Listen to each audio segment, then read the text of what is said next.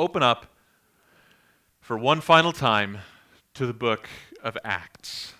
Acts chapter 28, verses 16 through 31. Abran sus libros a el libro de Hechos, capítulo 28, versículos 16 a 31. Now, if you didn't bring a Bible, know that this is a totally safe place to learn how to read the Bible. If you haven't read the Bible in a long time or never have read the Bible at all, this is a completely safe place to learn along with the rest of us. If you don't have one with you, you can just open up your phone's browser and search Acts 28. We'll be reading from the ESV version in English. Now, this morning marks the end of our adventure through the book of Acts. And for over 10 months, God has brought to life for us the words that were penned by Luke that began actually not in chapter 1 of Acts, but in the Gospel of Luke, in which Luke catalogs the birth and the life and the ministry and the suffering and the death and the resurrection of Jesus. And then in the second book, the accompaniment to the Gospel of Luke, the book of Acts, in chapter 1, verse 1, Luke writes to his readers, "In the first book I have dealt with all that Jesus began to do and teach."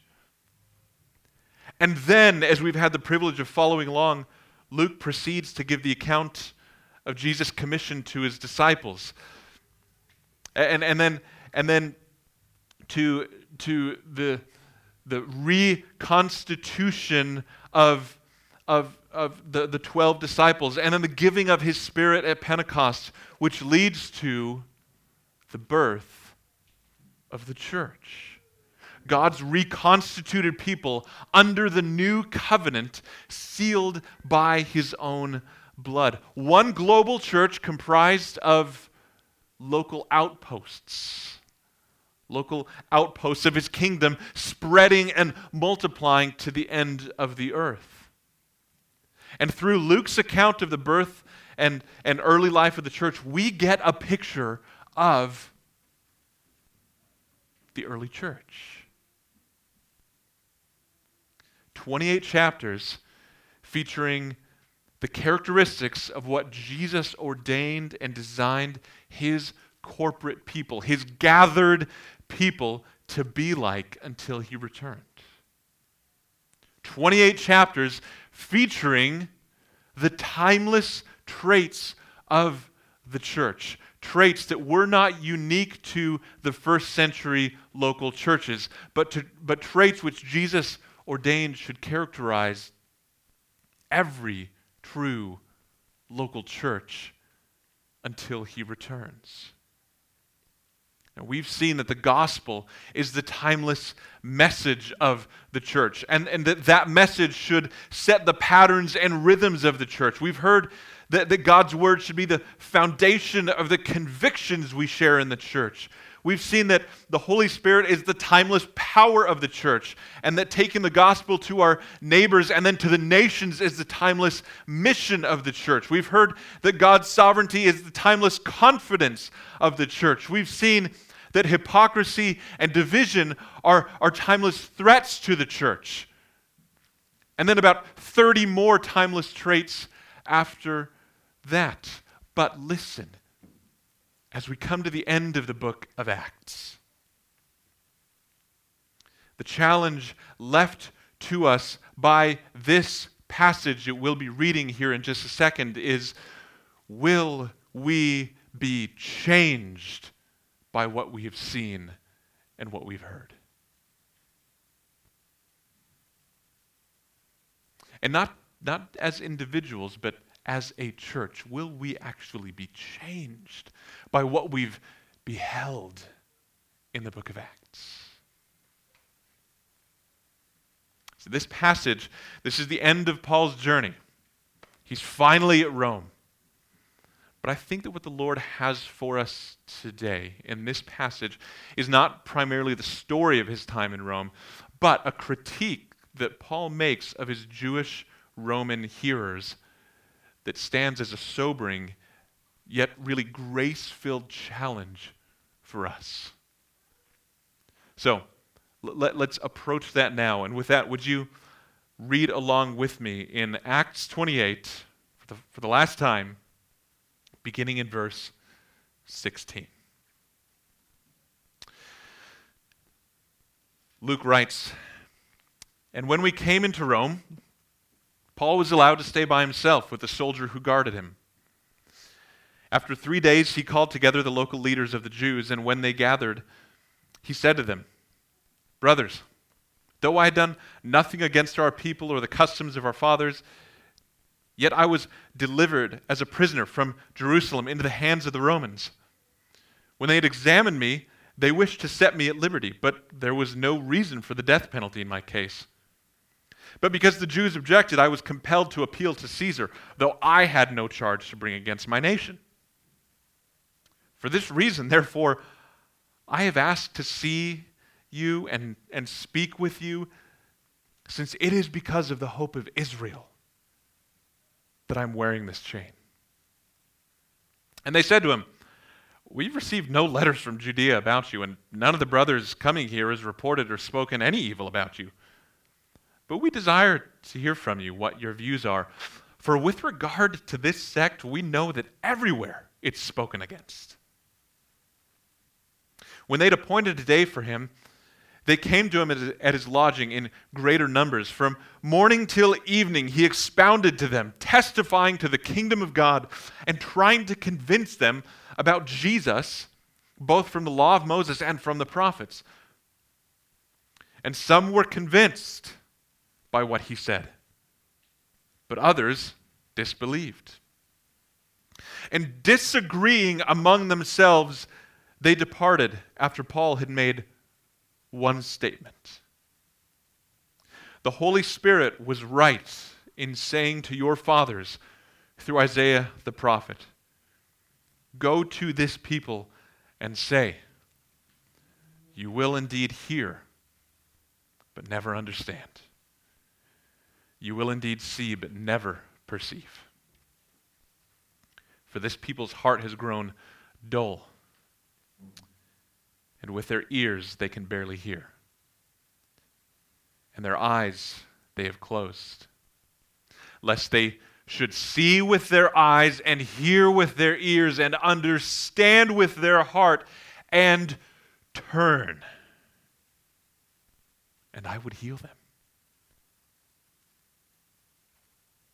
Therefore, let it be known to you that this salvation of God has been sent to the Gentiles.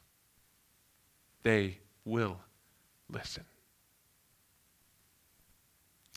He lived there 2 whole years at his own expense and welcomed all who came to him, proclaiming the kingdom of God and teaching about the Lord Jesus Christ with all boldness and without hindrance. This is God's word. Would you pray with me? Heavenly Father, Lord, we thank you that you have given us the privilege of beholding your word in the book of Acts. Your word to us, penned by Luke, as he was inspired by your Holy Spirit to write exactly what you had given him to write. That we might hear from you. Lord, as we hear this one final time from Acts, Lord, I pray that you would not allow us to sit in complacency, to leave what we've learned and what we've heard and what we have, Lord willing, understood in the past, but be changed by it and move forward, continually changed by it as we wait your reappearing. Would your Spirit be with us today for our good and your glory? Amen. Amen. So listen, after 2 years, after 4 attempts on his life, after 4 trials and a shipwreck, Paul is finally in Rome. He's finally in Rome, just as the risen Jesus had promised that he would be. And now, what does he do when he gets there? He calls together the Jewish leaders immediately. Why does he do this? Look at verse 20. Look down to verse 20 of the text. He says, "For this reason, therefore, I have asked to see you and speak with you." What reason? Since it is because of the hope of Israel that I'm wearing these chains. That phrase, the hope of Israel, it comes from Isaiah chapter 40, verse 1, in which the Hebrew prophet, Isaiah, prophesies of a coming comfort. He says, comfort, comfort to my people, promising this coming comfort, this coming consolation, this coming hope that the Jewish people longed for. So Paul is saying, listen, I'm coming to you because of the hope of Israel, because I have met him. I know who he is. And I've called you here today because I want to tell you about him. I've come to Rome.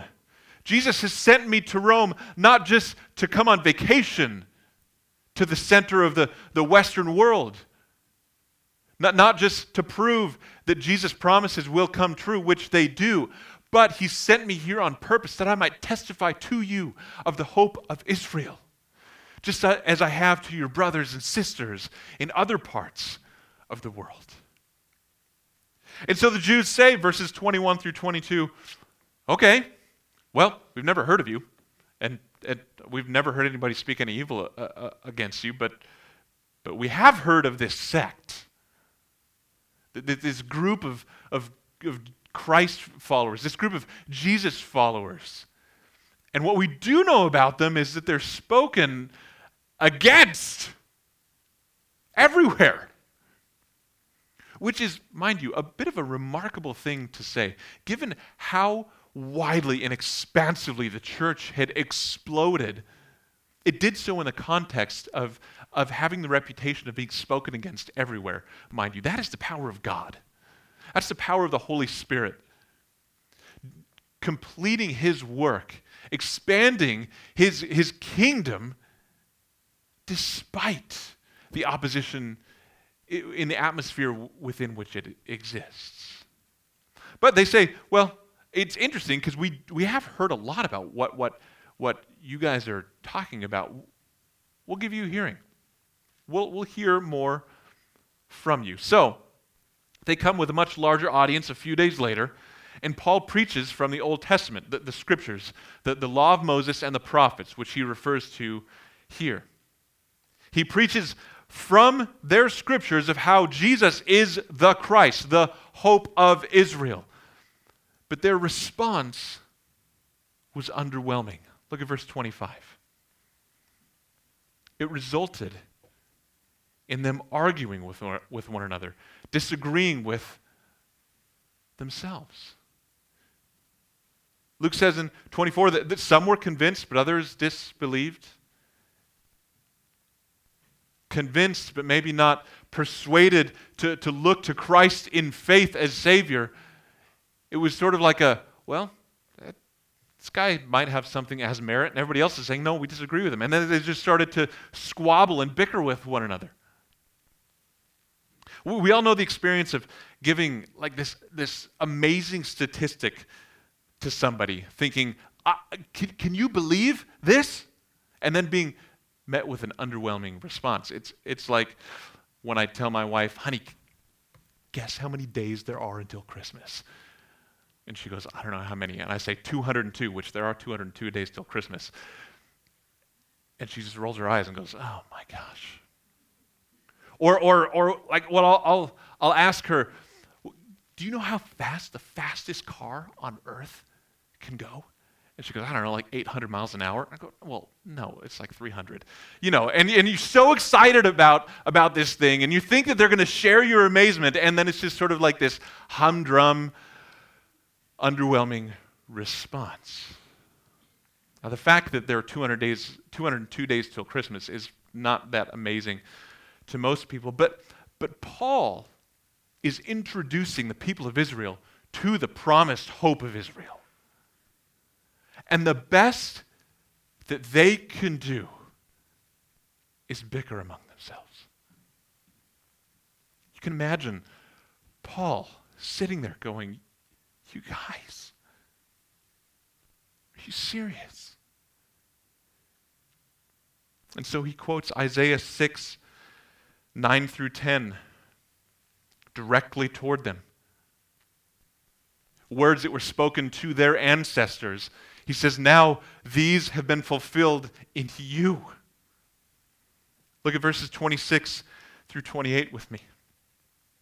He says to them, the Holy Spirit was right in saying to your fathers through Isaiah the prophet, go to this people and say, you will indeed hear but never understand. You will indeed see but never perceive, for this people's heart has grown dull, and with their eyes they can barely hear.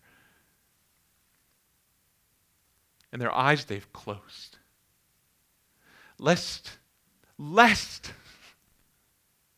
they should see with their eyes and hear with their ears and understand with their heart and turn. And if they did that, I would heal them.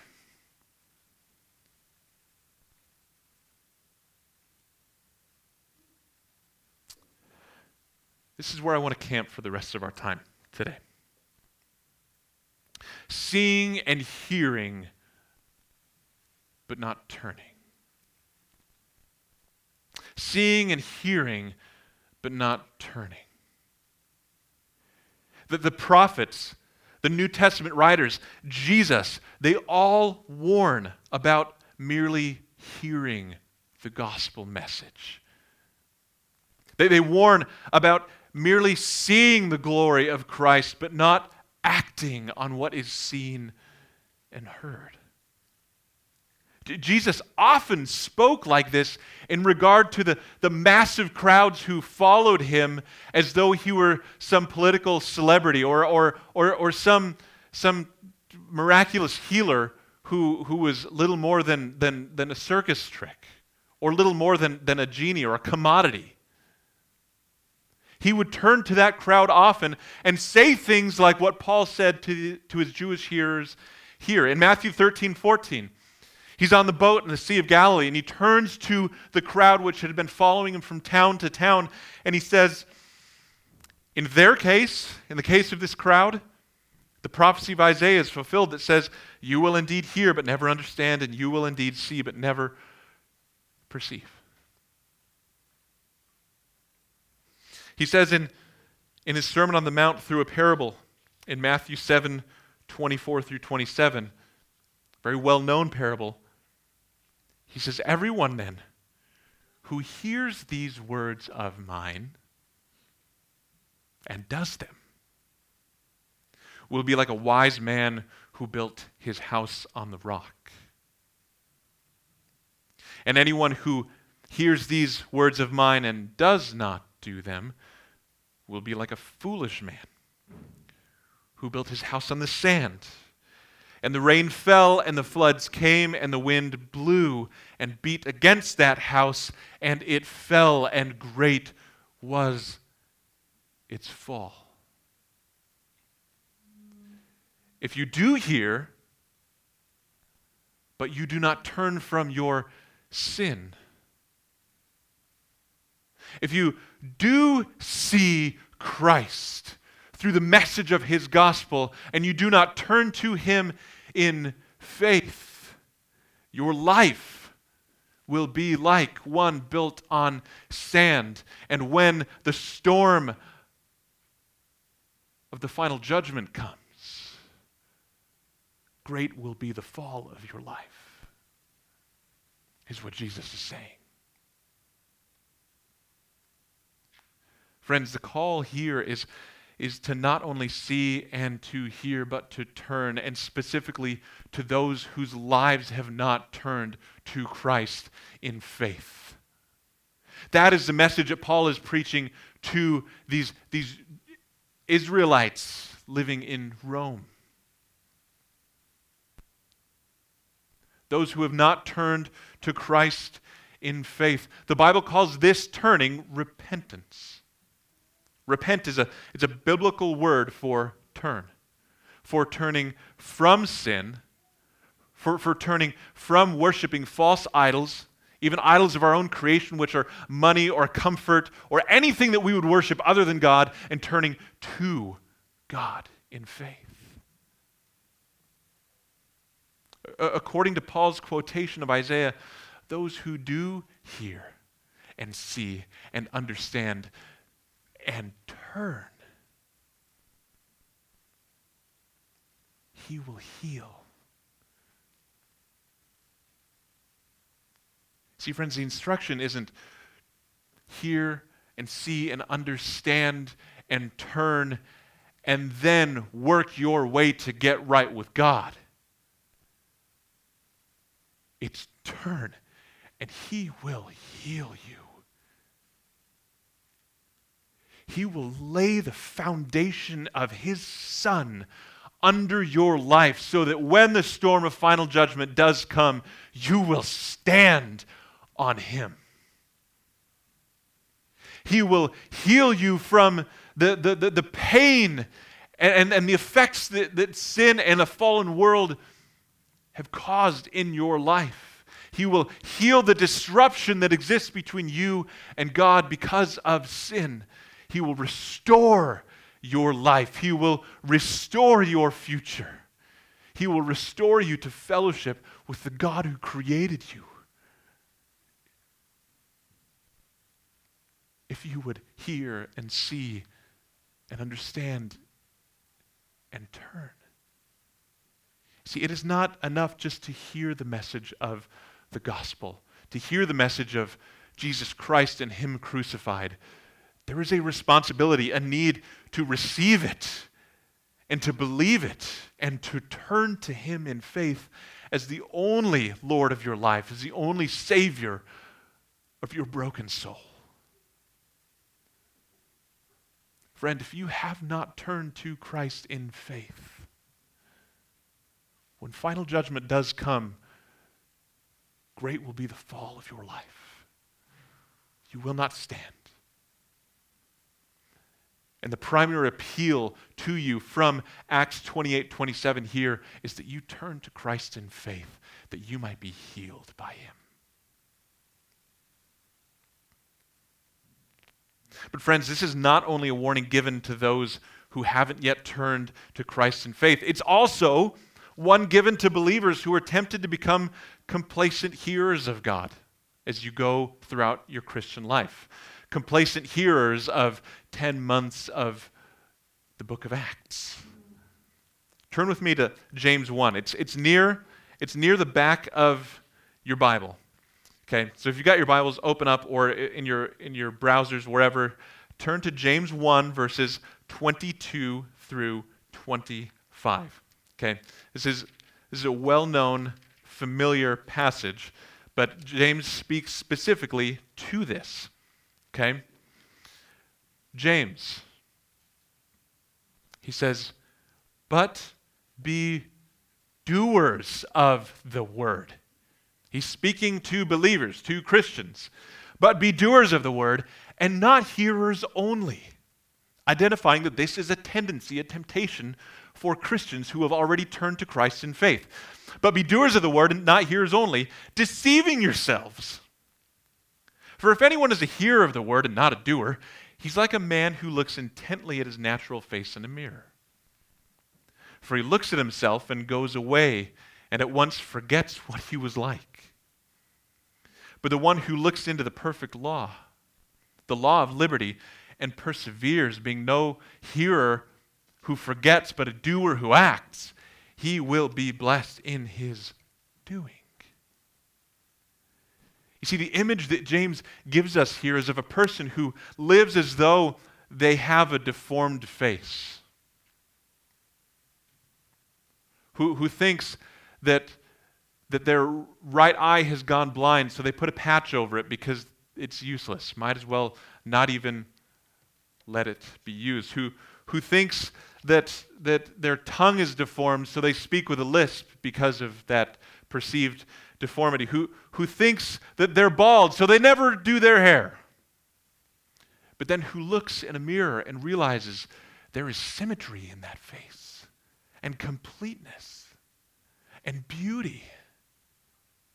But then turns away from that mirror and resumes life as though his face was as deformed as he always thought it was.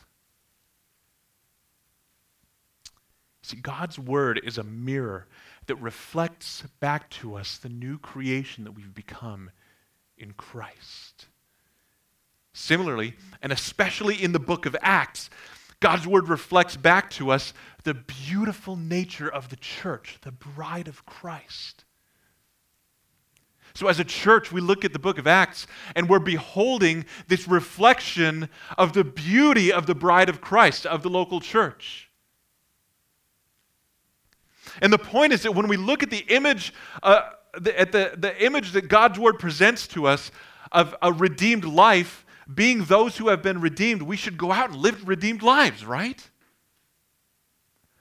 And when we see the picture of the church, the beautiful bride of Christ, whom he loved and gave himself up for, that he might cleanse her and present her to himself without any spot or wrinkle or any such thing, as he says in Ephesians 5:26 and 27, when we see the beautiful image of the church in Acts.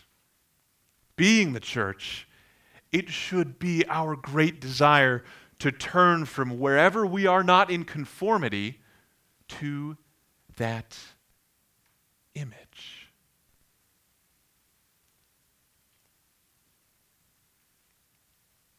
So we have seen that image, and we have heard of the timeless traits of the church, some like 40 timeless traits over 10 and a half months. But will we turn and be conformed to them? We have heard and we have seen, but will we as a church turn? Now, one caveat here is there has been so much fruit. Over the last 10 months, we've seen this church conform to what we've seen in Acts in so many different ways. Like I said at the beginning of the service, I count it a daily privilege to be a member of this church and to be a part of what God is actively doing here. But it would be a mistake to come to the end of the book of Acts and say, well, that was fun, next thing.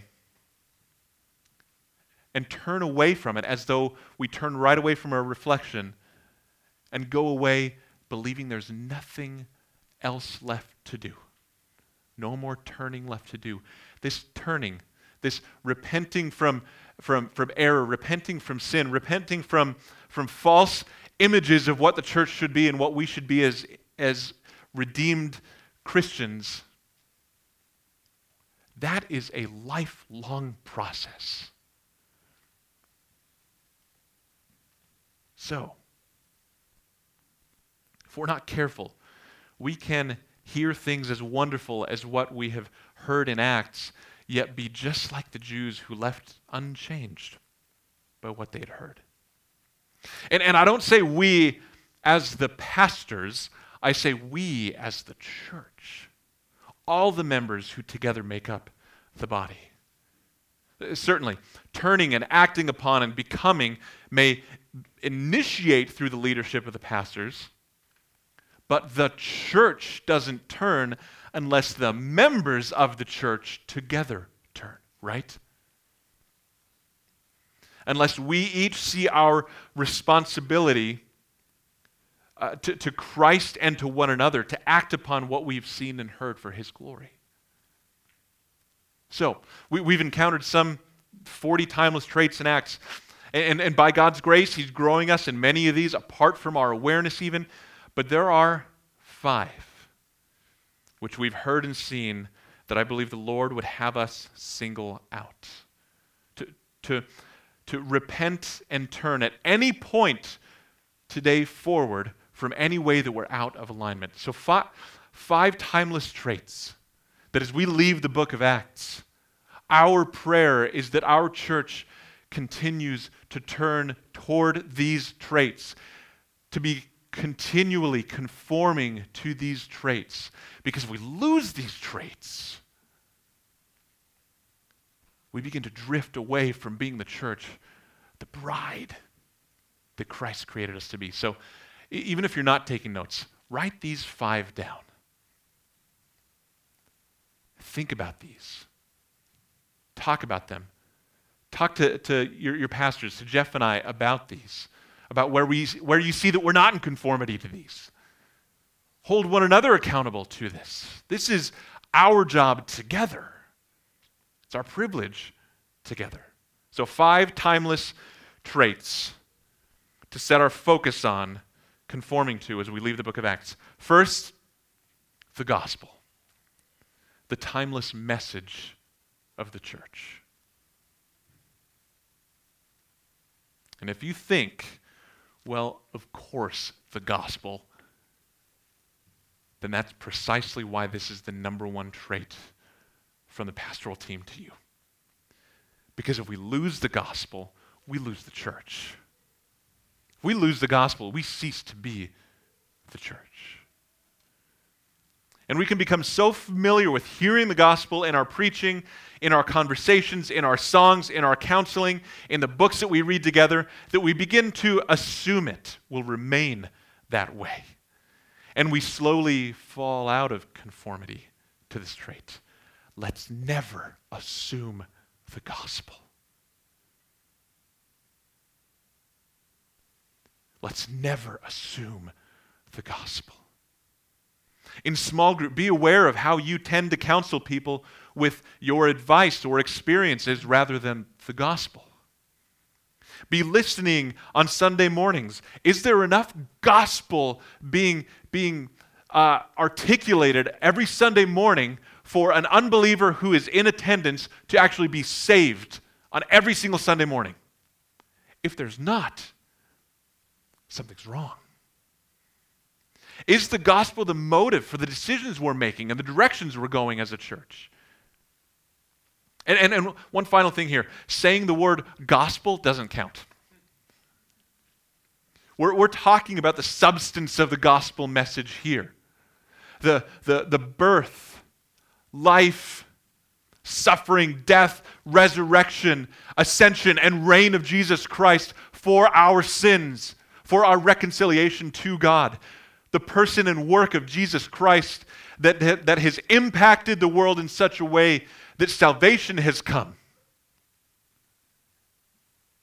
leading to the restoration of all things at His second coming.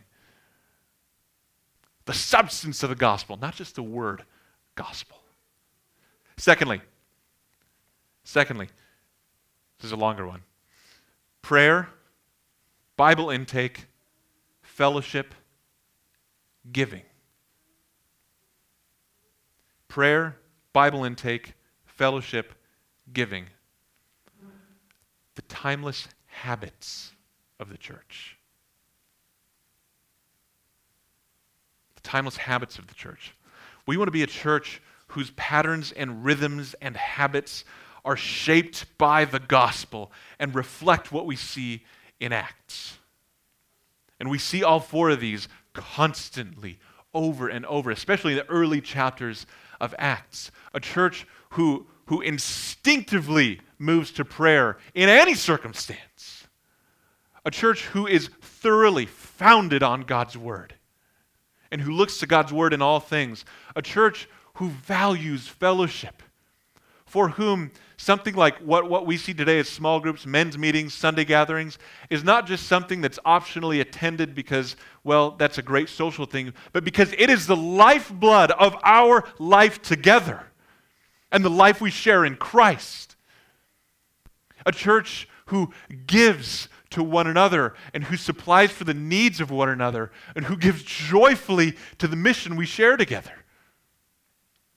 Those habits and patterns and rhythms, may they characterize us. And let me say a word about conforming to traits that are habits of the Christian life. None of these habits or patterns are an end in themselves. Listen to what Michael Reeves says actually in Rejoice and Tremble. He says, "The mere habit of going to church on a Sunday will not itself necessarily produce in us the right love of God. Neither will reading the Bible, praying, and so on. I can maintain such habits like an unstoppable Swiss watch and still be utterly devoid of the love of God. Those things do not give grace. They are means of grace. They are points of contact with the gospel. They're points of contact with the gospel, which alone has power to transform us. In other words, it is not the mere act of conforming to the timeless traits of the church that does us good. It is the gospel that we encounter in them. That's so good. It's not the habit itself that transforms, but the gospel of Christ. The timeless habits of the church give the people of the church the points of contact with the gospel they need to be a healthy church. Friends, let's be a church who's conformed to the timeless habits of the church. And speaking of encountering the gospel, number 3 here, gospel proclamation, the timeless mission of the church. We don't want ourselves to only be having points of contact with the gospel. We want our neighbors to as well. If our neighbors aren't being contacted with the gospel, then there's something wrong in there. Because gospel proclamation to the lost is a timeless trait of the church and will never cease to be. The church in Jerusalem existed to spread the gospel to their neighbors in Jerusalem. The church in Antioch existed to spread the gospel to their neighbors in Antioch. Cross of Grace Church of Santa Ana exists to spread the gospel to our neighbors in Santa Ana. On day 1, today, and as long as the Lord would have this church exist. And as you heard during our members meeting a few weeks ago, after a year of sheltering at home, it's time to get back out into our city. As any church plant becomes more established, it's easy to lose our sense of mission to our city and to become inward focused, to become ingrown. Friends, let's resist that temptation. Jeff and I and other leaders in the church, we want to give opportunities, especially this summer, to get out into the city, to spend time with our neighbors in your own neighborhoods. Resist that temptation to become inward. Let's always carry the mission of gospel proclamation to the lost with us as a church. 2 more. Number 4, the Holy Spirit, the timeless power of the church. The power for our mission, the power for our growth in Christ, the power for anything we strive to do or to become must come from the Holy Spirit. Jesus has ordained that we be a church wholly dependent, like the first century church, on the Holy Spirit. Let's pray for the miraculous to happen within these walls, within these beautifully curtained walls. Let's expect the Lord to give us prophetic words to encourage one another. Let's ask God's Spirit to be present to fill us and to do what we didn't expect Him to do. Let's pray with abandon for the Holy Spirit to miraculously give our friends and neighbors ears to hear and eyes to see so that they might understand and be healed by God. Friends, we mean this. And I know you know that we mean this, but this is a trait where we have much room to grow. This is one where we have room to do a little more turning and to lean into. So in this case especially, let's not be hearers only, but doers and experience the power of the Holy Spirit for His glory and the good of the church. Typically, churches like ours who are theologically conservative, this tends to be an area where there can be a whole lot of turning. It's weird when churches like ours are really active in what some would call the more miraculous gifts of the Spirit. They're weird churches. They look weird. Let's be a weird church. we're totally fine. Actually, we want to be a weird church in that sense if it means that we are conduits of the power of the Spirit toward one another and to our neighbors. Let's be a weird church. Number 5, joy. The timeless expression of the church. The thesis of the sermon in Acts 16 was, don't let anyone tell you that a Christian's joy can be stolen. Don't let anyone tell you that a Christian's joy can be stolen. Oh, only you can steal your own joy because you have Jesus. Because Acts showed us a church whose joy couldn't be stolen by sickness or jail or opposition or trials or even death, because the church knew the hope of Israel, who's the hope of the world. And Jesus can't be taken away from us. He produces a joy so deep and so pure that we can't help but to express that joy.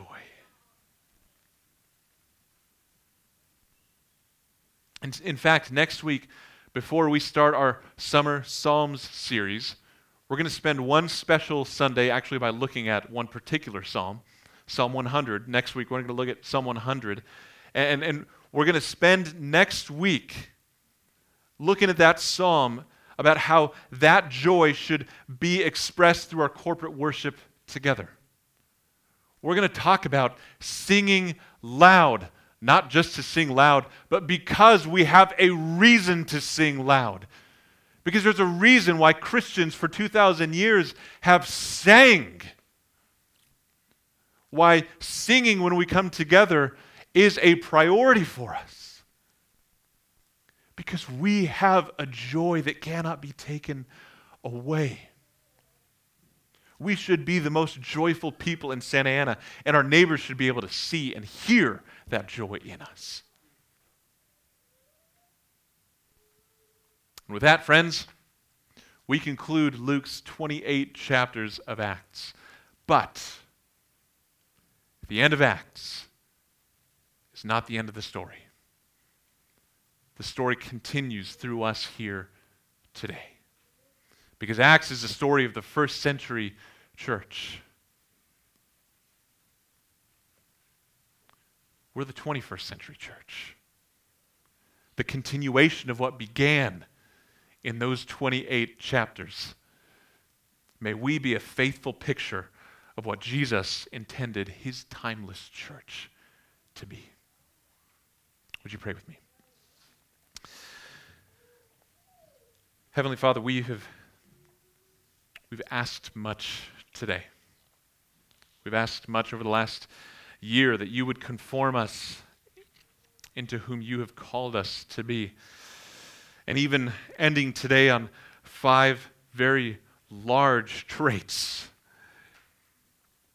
we know that it's beyond us to do that alone, to turn. In fact, Lord, we cannot turn unless your Spirit grants us the ability to turn.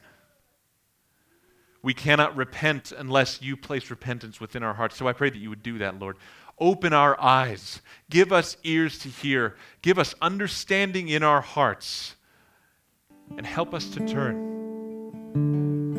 And heal us where there's healing to be had. I pray for anybody here today who does not know you, who has never turned to Christ in faith at all, that you would heal them by your grace.